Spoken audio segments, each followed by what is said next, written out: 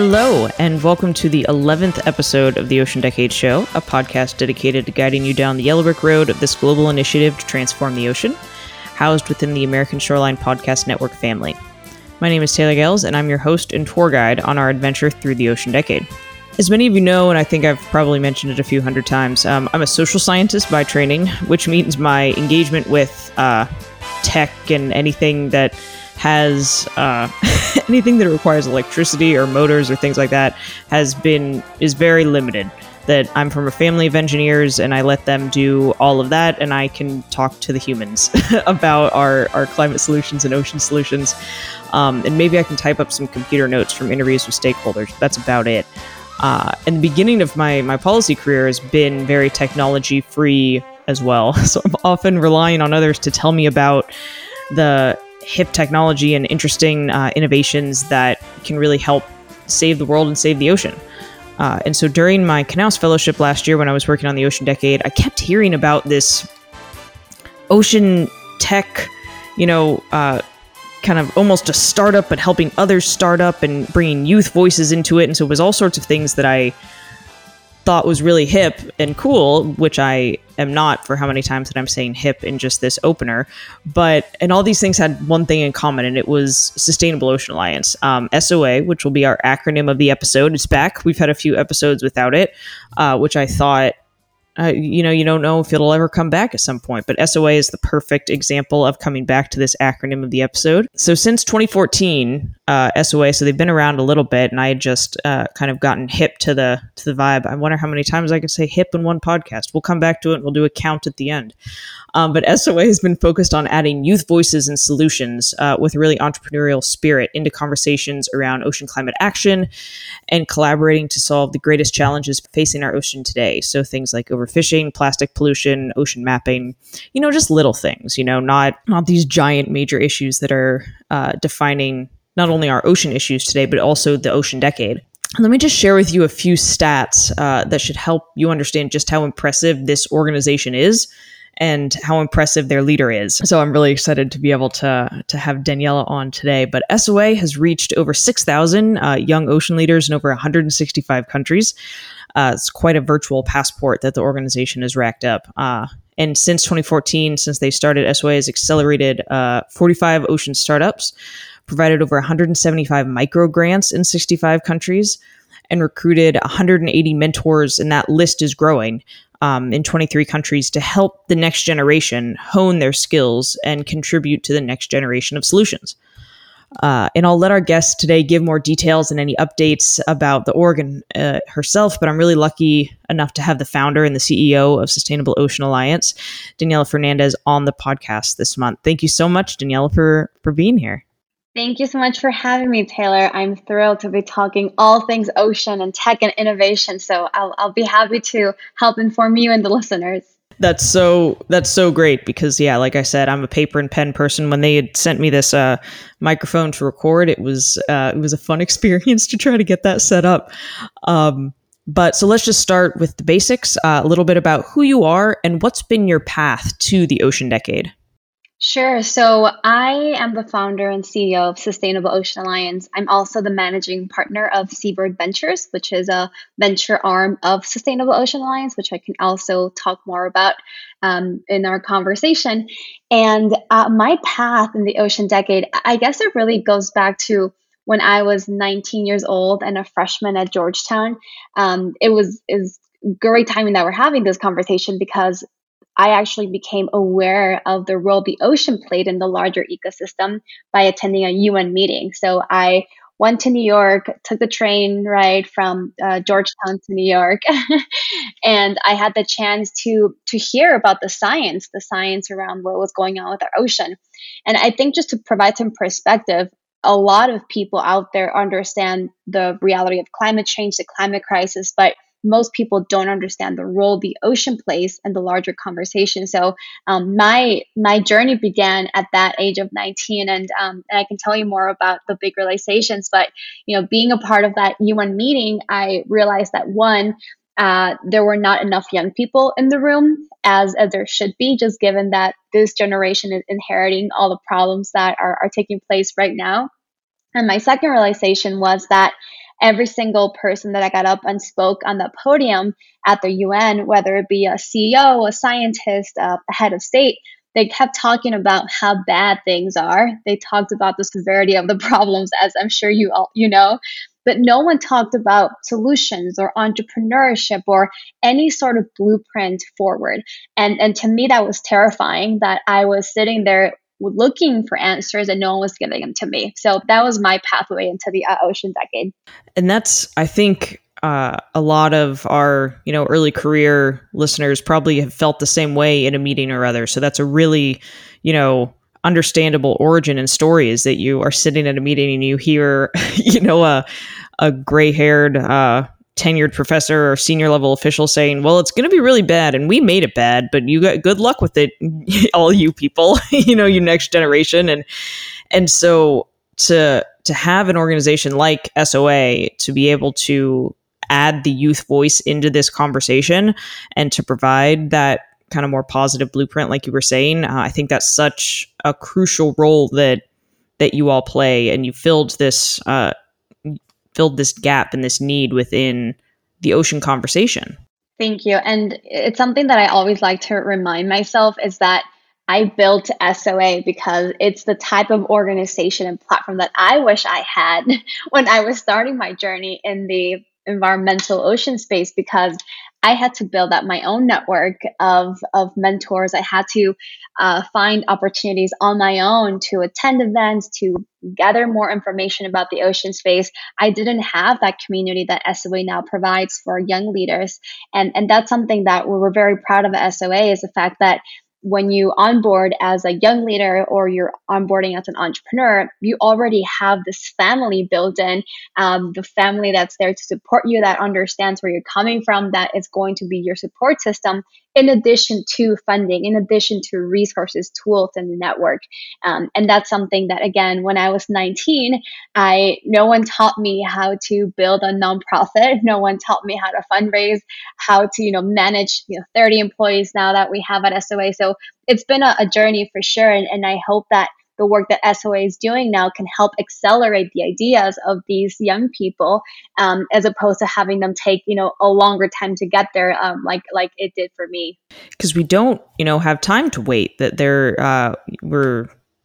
this episode is airing in the middle of COP26, this giant climate conference that probably has been at the tip of everyone's tongue, at least in the environmental and ocean space over the last few months, maybe even year, since it was delayed last year with the COVID-19 pandemic. But so kind of shifting a little bit, but with that kind of the global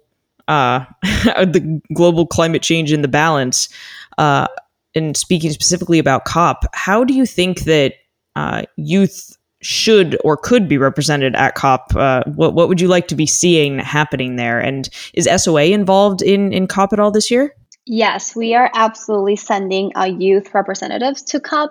So we have some of our Youth Policy Advisory Council members attending. One of the really exciting things that I'll share now is that when we realized that the voices of youth were not represented enough in these policy conversations, the Youth Policy Council went out and surveyed our young members and said, what are your concerns? What is something that is keeping you up at night?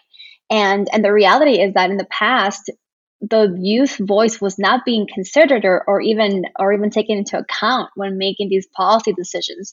So the Youth Policy Advisory Council created this Blue New Deal, which is a framework that anyone can look up. It's on their website. And that just outlines the priorities for young people and what's important to them and what they want to see coming out of this negotiation. So I think it's the first time that it's, a youth manifesto of sorts that world leaders can turn to and say, we're aligned with what young people are thinking, or this is how we're responding to them. And so that's one thing I hope to see as a response to our Blue New Deal. And I also hope to see that young people aren't solely utilized as props and given the stage for a couple minutes just to clap at them and awe at them, but rather be taken seriously and be continuously involved in the journey of these policy implementations and these negotiations, which I think we need to just hold world leaders and agencies accountable for. Yeah, I think you hit the nail on the head with a lot of that there. And that youth have opinions and voices and need to be considered in policy decisions, even though they can't vote. And I think that's probably one of the biggest excuses that policymakers around the world use, is that, oh, I don't have to be accountable to them in the next election, not until they turn 18, 21, whatever the voting age is. But I think that's such a key asset of SOA. And so kind of coming back and tell us a little bit more about the organization, the different facets. We've gotten into this Youth Policy Council a little bit, but what are the pillars of Sustainable Ocean Alliance? Sure thing. So we have two key programs at the organization. The first one being the Ocean Leadership Program. And the Ocean Leadership Program focuses on young people that have an idea, they have a concept, whether it be planting mangroves or restoring coral reefs or educating their local communities about marine pollution. We bring them onto the ecosystem, give them access to mentors, give them access to microgrant funding. So we are able to provide between $1,000 and $10,000 of microgrants so that young people can actually build something. And it's not just an idea. It's not just, it's so hard for capital to come by for a young person, especially, areas outside of developed countries where there's a lot of scholarship opportunities. So, putting this type of capital and the monies in the hands of young people is just such a critical step in saying, not only do we want to support you, but, we're actually giving you the financial means to do so and to bring this idea to life. So that's our leadership program, in which you mentioned earlier, where we have over 6,000 young leaders in over 165 countries. So that's one pillar of the organization. And then the second pillar is the Accelerator Program. And that program focuses more on the for-profit technology solutions that are, one, scalable, have a for-profit bottom line, but also, more importantly, when we screen these applications as they come in, we look for companies that are having a positive impact on the ocean. So all the 45 companies we have supported are moving the needle in the sustainability of the health of the ocean. And I can provide some examples as we continue our conversation, but it's just so important to just continuously remind people that we can't support companies that are in the ocean space, just as maritime transportation has in the past. We have to support companies that are having a benefit in the ocean space and transforming and disrupting industries that in the past have harmed the ocean instead of helped it heal. Yeah, and I love that term, disrupting. I think that it encapsulates really well all the different facets of SOA, because you're bringing young people into conversations that were previously, median age 65. That's disrupting it and disrupting, these policy conversations, saying, oh, this is going to be too difficult. I love that kind of sentiment. You're the you're the rebels of the ocean world in trying to bring these tech and young people solutions to scale and to market. Absolutely. And it's all around the disruption and the re-engineering of industries. And that's a vision that I had for the organization when I decided to go down this path. Is there are so many industries in the world. When you look at shipping, when you look at the fashion industry, when you look at fishing for food, the reality is that all these industries exist, but no one has ever questioned how they're harming the environment. Past generations have looked at these industries from the perspective of the bottom line, which is profit. But now we have the opportunity to change the way that we measure progress, and instead say, hey, listen, if this company is going to be successful if it's sustaining the planet, if it's benefiting the ocean or the environment, as opposed to simply looking at how much money they're making. And to me, that's the theory of change for a lot of these companies and young leaders, and to say that we don't want to settle for just the profit making aspect of it. Obviously, you need to make profit to scale these companies, but it goes hand in hand with enabling them to be sustainable. Yeah, exactly. And that's why, the dual combination of not only giving funds, even microgrants you talked about are so crucial, but that network and that leadership so that they can present these solutions to leaders already established and have the people in leadership positions now be able to hopefully retrain their brain and rethink about what makes a good company, what makes a good solution, and how do we incorporate the ocean into our bottom line.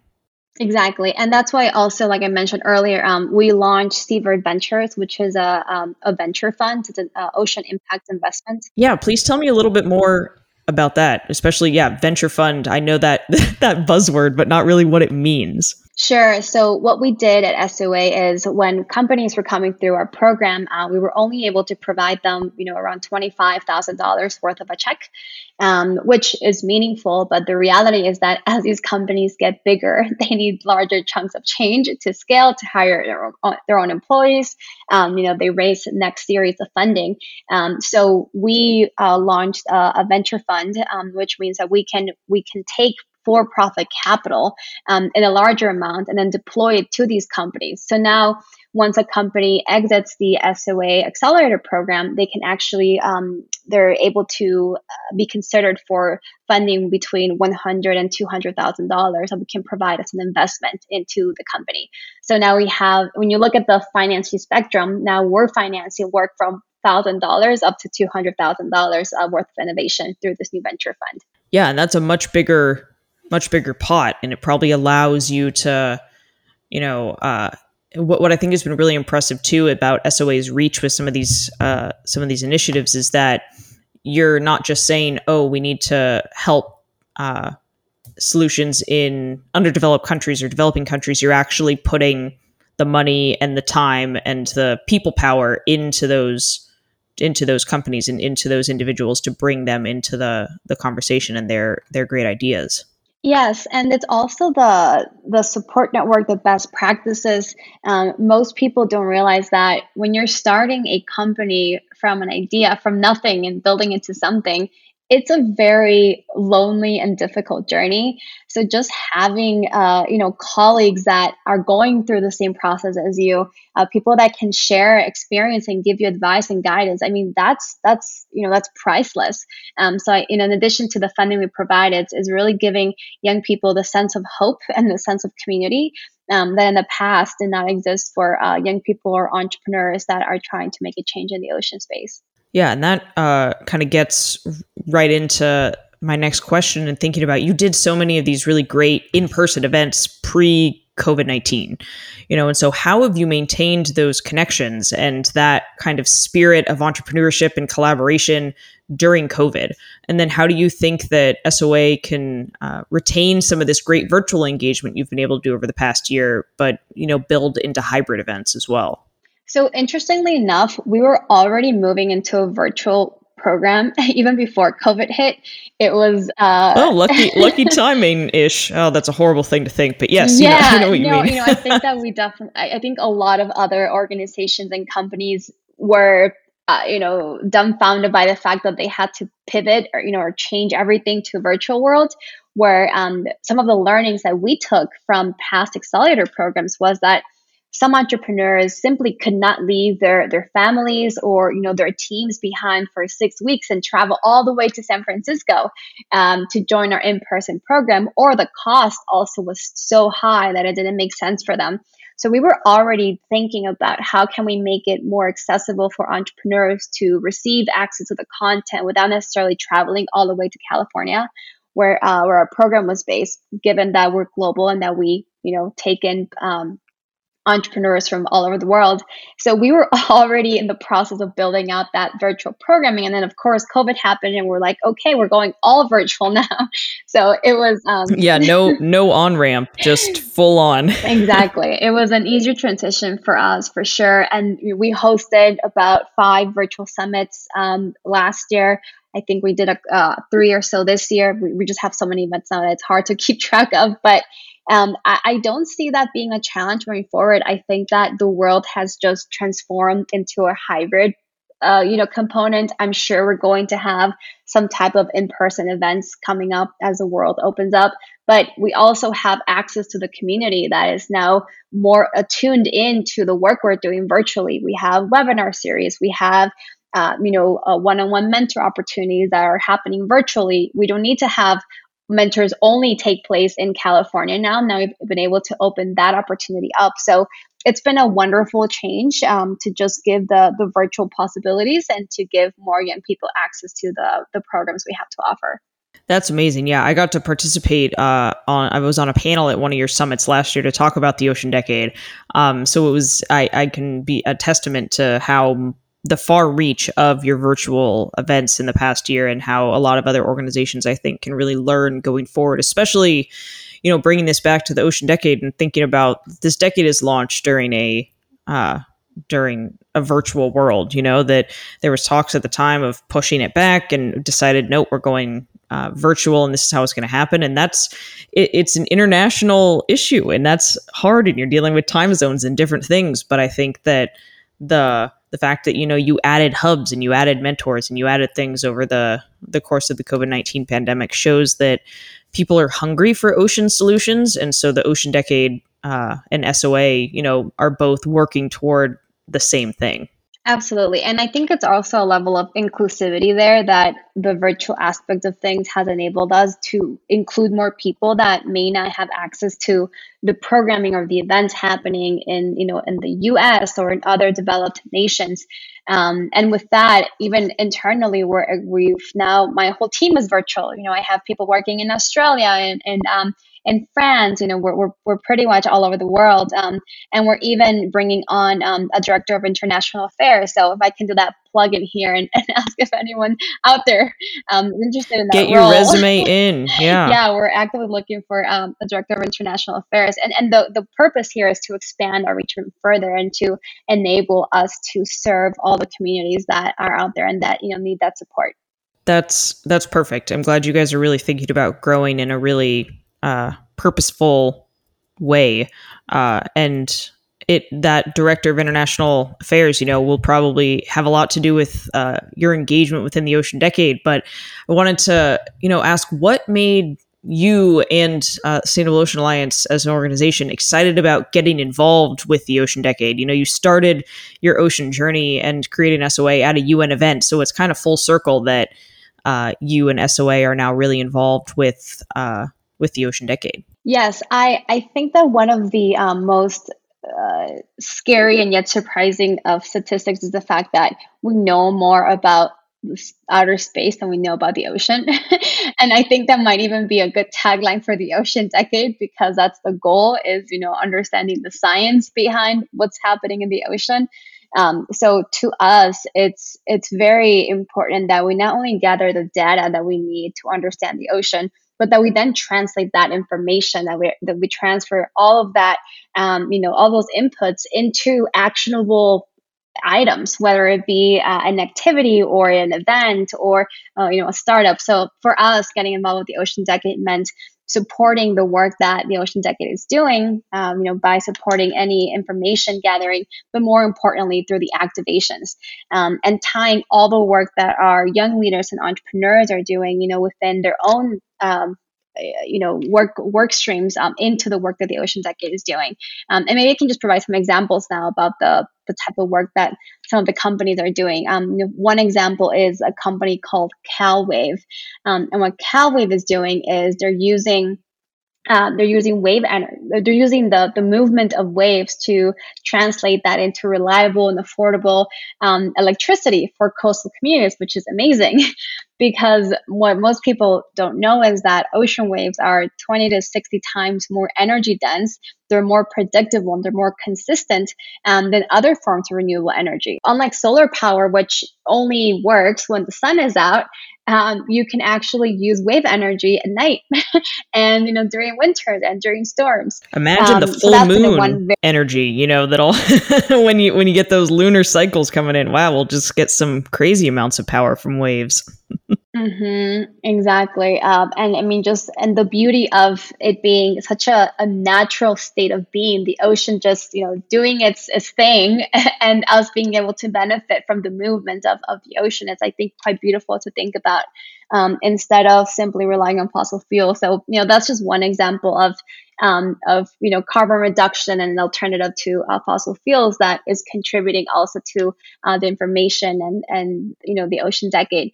I guess another example that I'll give is alternatives to plastic. We also have to understand how much plastic is in the ocean. How can we not only turn off the the tap of plastic, but also replaced it. We have a company called Cruise Foam Technologies.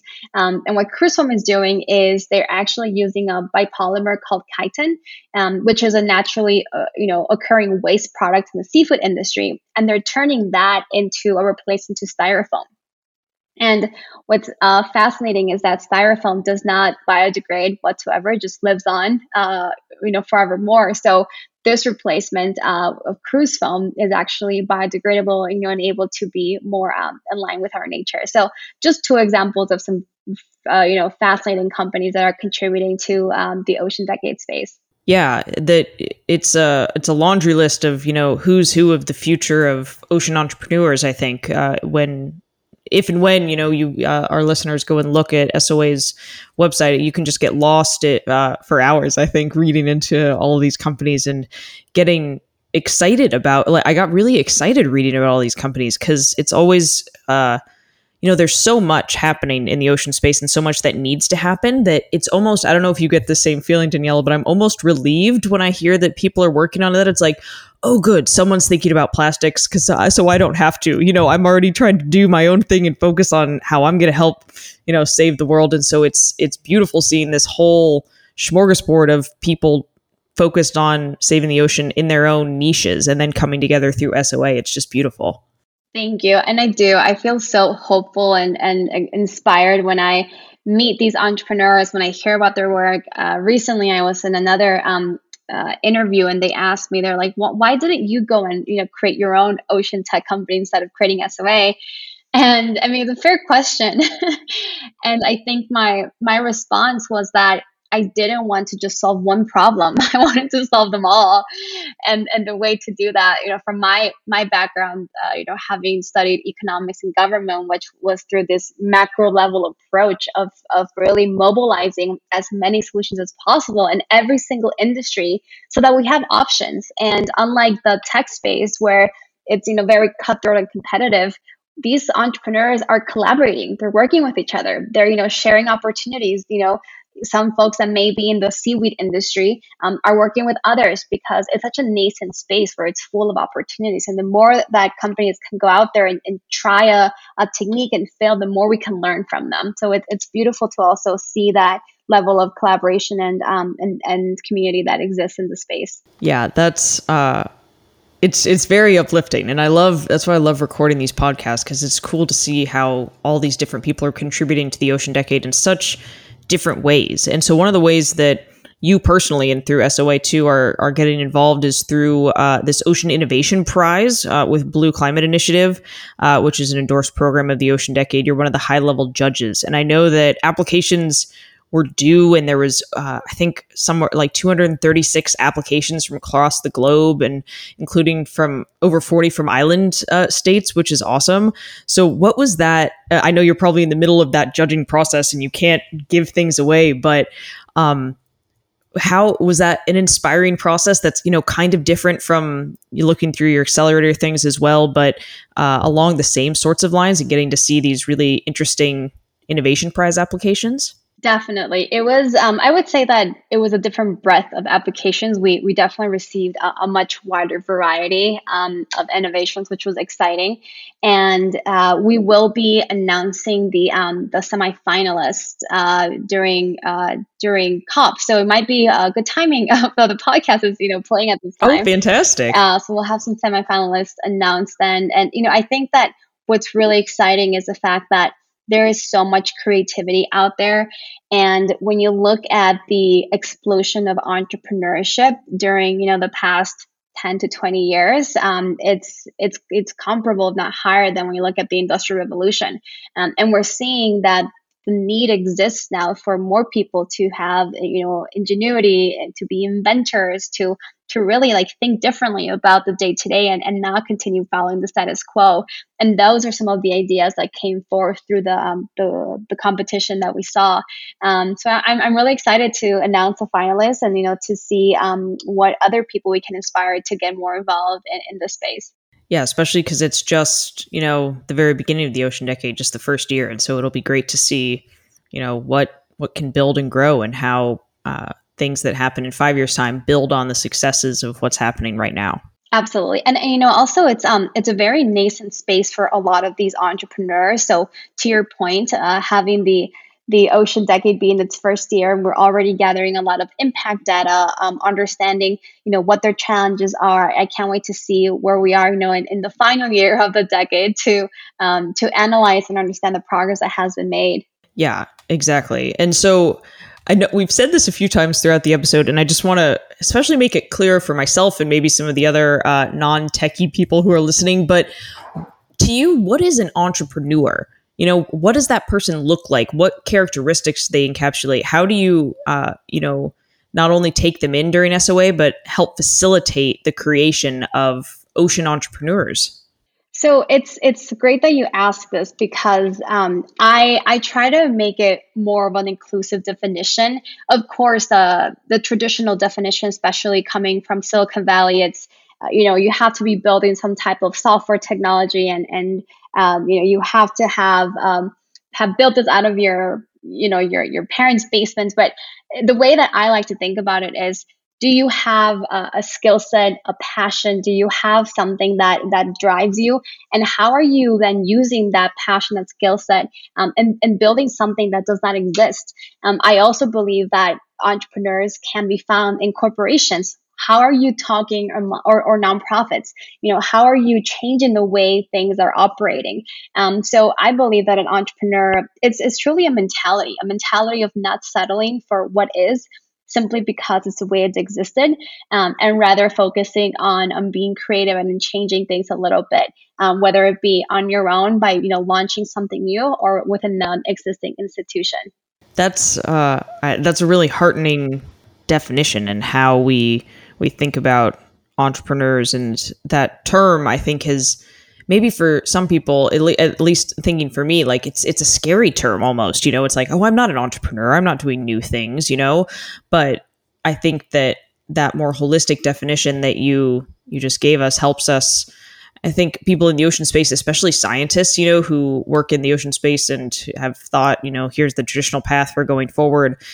They might realize that they can be entrepreneurs too, and not just, people from the business world coming over and learning the science and being able to apply it and be useful. But anyone can think of themselves almost as an entrepreneur. It sounds like from the way that you were describing it. Yes. And we need more people that just have a desire to help our ocean get involved. A lot of the questions that I get is, do I have to become a marine biologist to get a job in the ocean space? Or do I need a PhD? And the reality is that you don't. If you're a marketer, if you're a finance person, if you are into design, you can contribute. You can, join a startup. You can join a nonprofit that is doing the work that you love. So the more that we can make it accessible for people to enter the ocean sector and for them to feel like they are valued and they can make a contribution that's more tangible, the better off we'll be, because we need more people that are changing their jobs. I'm sure a lot of you have seen the recent headlines of the mass quittings that are happening globally, because and it's really targeting around millennials. And the reason is that millennials are seeing that they've gone through maybe 3-4 years of working the traditional jobs and they're not finding purpose, they're not fulfilled. So how can we bring all of those unfulfilled millennials and bring them into meaningful causes like the ocean space, like saving our planet? And so I think that the better off we will be if we are utilizing these definitions like entrepreneurs or innovators in a more inclusive way. That's almost like the name of what like a sad band is, like a punk band is the unfulfilled millennials. Like I can just imagine them headlining like we will call them the hip unfulfilled millennials. There you go. Oh gosh. Yeah. See, you're so much cooler than I am. And it's just, I'm going to have to live with that, and that's okay. But I think what you hit on, and is something that I've been trying to emphasize throughout my time talking about the Ocean Decade, is the fact that we don't need necessarily more microbiologists or more, dolphin scientists or things like that. We need people in lots of fields and lots of places, because that's where you bring in these different sorts of knowledge, these different stakeholders that haven't been at the table before, these different perspectives, these different, voices into these discussions. And that's how we end up with a different ocean in 2030 than we had when the ocean decade started in 2020. It's only through widening that lens and bringing in marketing people who care about the ocean and fashion people who care about the ocean, and et cetera. That's the only way we're going to make change. Because if we have the same 10 people in a room having this conversation in 10 years, then we have, I think, failed as the ocean decade overall. Yes, I completely agree. And I unfortunately can't speak about it right now because we haven't launched it yet. But we are building a program at SOA that is going to target that audience specifically. So if you fall into that category of being a hip, unfulfilled millennial, or really stay tuned. Yeah, stay tuned. I mean, and really, it's about just broadening the opportunities for anyone that has a very specific skill set and enabling them an entry point into the ocean sector. So definitely stay tuned on that. And I agree. I think that the only way to bring more people into the fold is to remove the barriers of entry and remove the fear of you have to have a science background. I mean, I give myself an example all the time. I am not a marine biologist. I did not study the sciences. I was more on the governmental economic side of things, and I learned everything in the ocean space. It was all through experience, through teaching myself, through being a part of the ecosystem where I gathered, most of my experience and expertise. So just taking that into perspective, it's important for a young person that is questioning what to do with their lives. And I know a lot of young people, think that any career outside of the climate space is pointless at this point, which I think I'd agree with them. Definitely. I know that we're from this biased perspective, but utilizing the energy and the passion and the drive and the different skill sets of all of these, of the next generation coming forward is how we're going to succeed. Absolutely. And we also need to make sure that, that we incorporate, this intergenerational cooperation, because I would never say that young people are going to solve this crisis on their own. It's just not real. And nor would I say that, the older generation they're going to solve this on their own. The reality is that we need the energy, the push, the ambition, the type of incentives that young people are giving the world right now. We need them, but we also need the experience, the expertise, the knowledge, and the wisdom of other generations to come together and to solve for this crisis.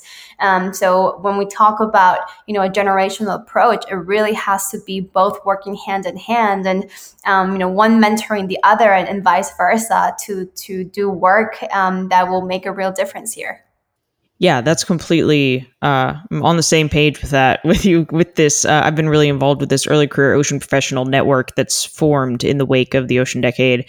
And that's exactly the idea, is that we need intergenerational, understanding and cooperation and, working together in order to make things a success. So it's great to hear you kind of espousing that same thing. And so how do you think that the ocean decade can better involve, bring in that intergenerational perspective into everything it does, not just in a single program or a single thing, but how can the ocean decade overall take advantage of the benefits of intergenerational thinking and work? I would say that it really comes down to how inclusive, the decade is being of getting people involved, whether it is through projects or events or even pairings. I think there's a lot of value in pairing folks that may not know each other, that may not find each other, so that they can work in tandem, whether it be a corporation with an entrepreneur or a nonprofit, with another nonprofit.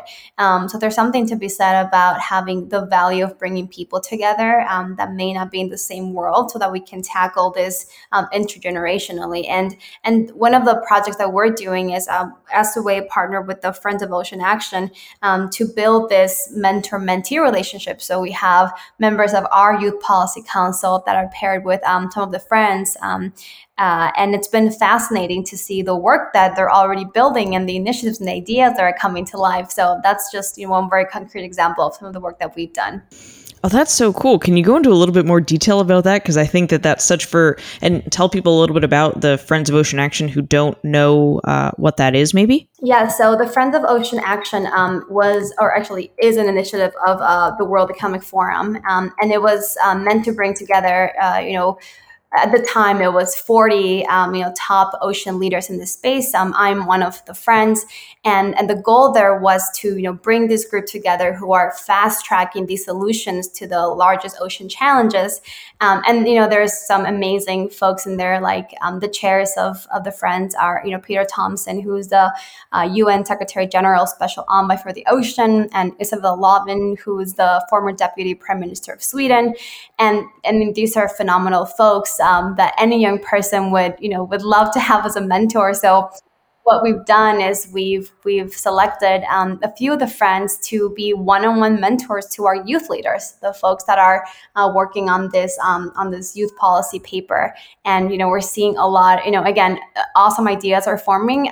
We just launched a couple of weeks ago, so there's nothing specific that I can point to, but we can definitely do a second podcast on and describe all the ideas that have come out of those partnerships. Yeah, that's exactly the kind of initiative. That's so cool. I love that idea, and I hadn't heard that was going on too, but just that's a really concrete way of, practicing what we preach in terms of the importance of intergenerational diversity and ensuring that youth voices are there. And I don't know about you, but I want to have a title as long as Peter Thompson's one day. Just like, the more you add on to it, the more important you are.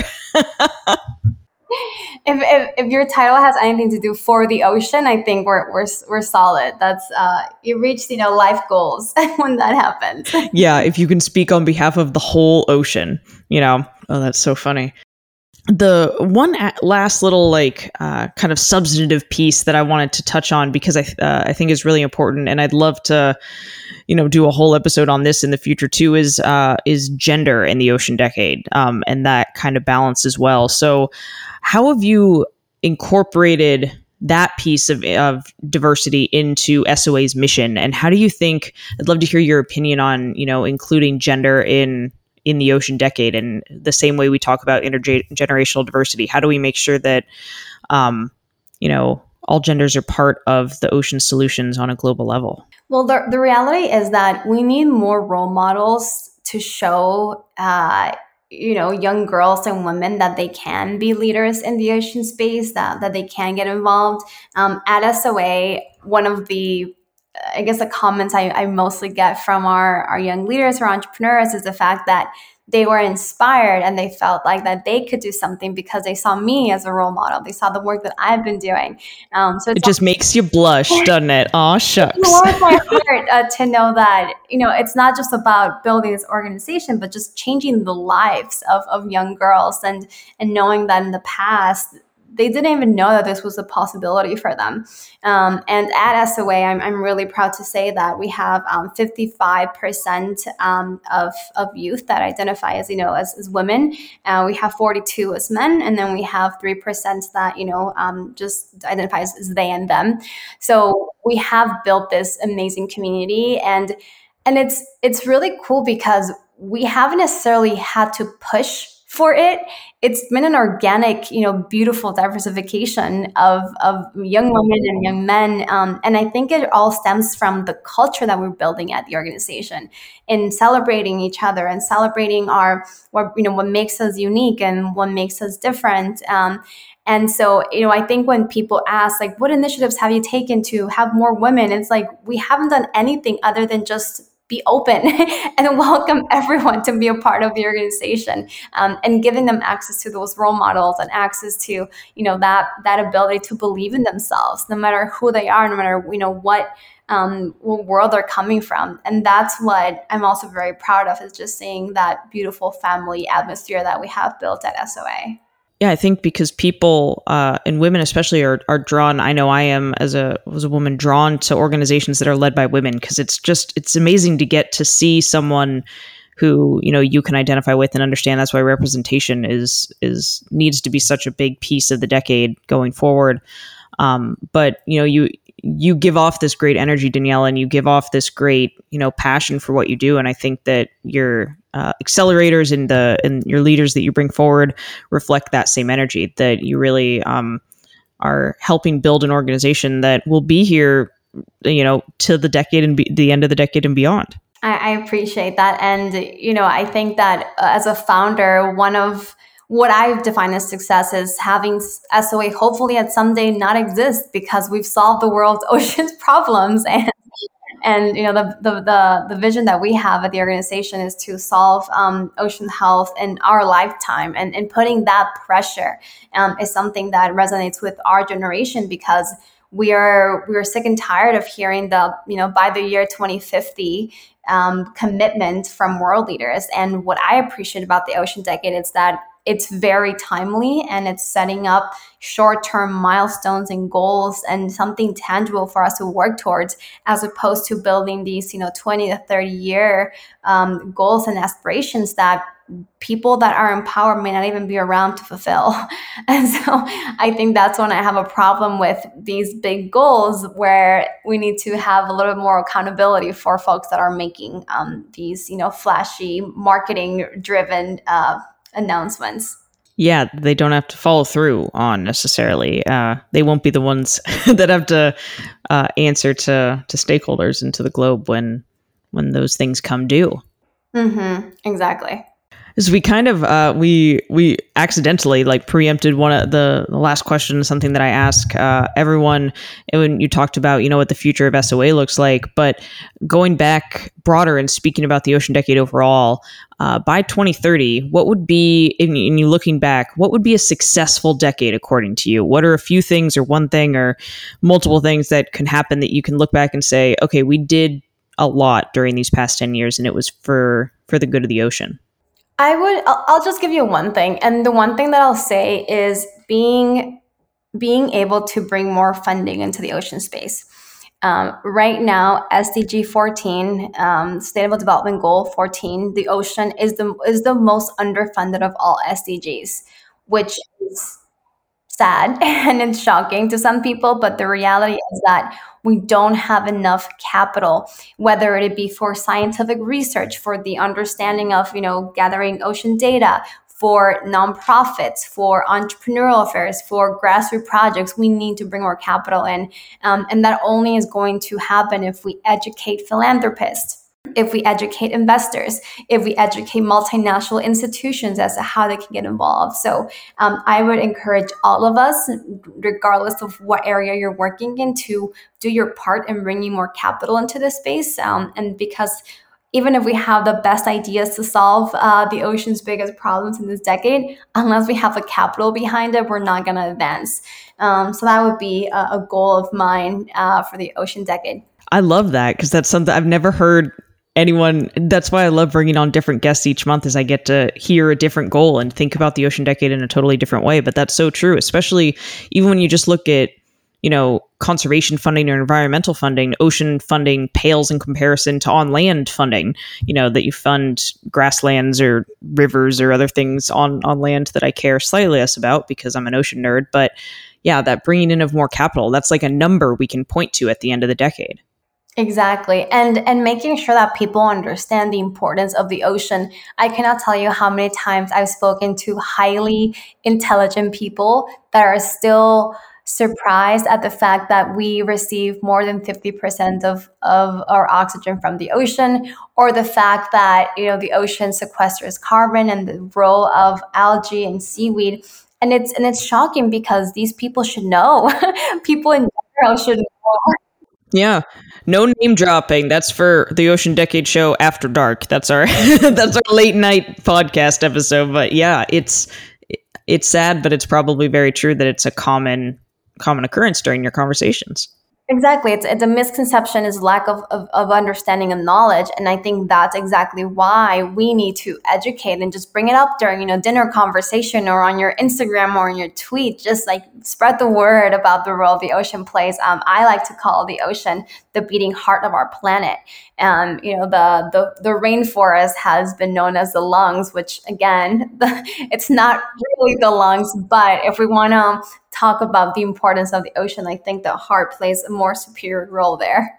the rainforest just has had a better publicist over time, but the ocean's getting some better publicists and some better funding and some better spokespeople like yourselves and yourself and SOA in general and all the great youth leaders that you're pushing forward.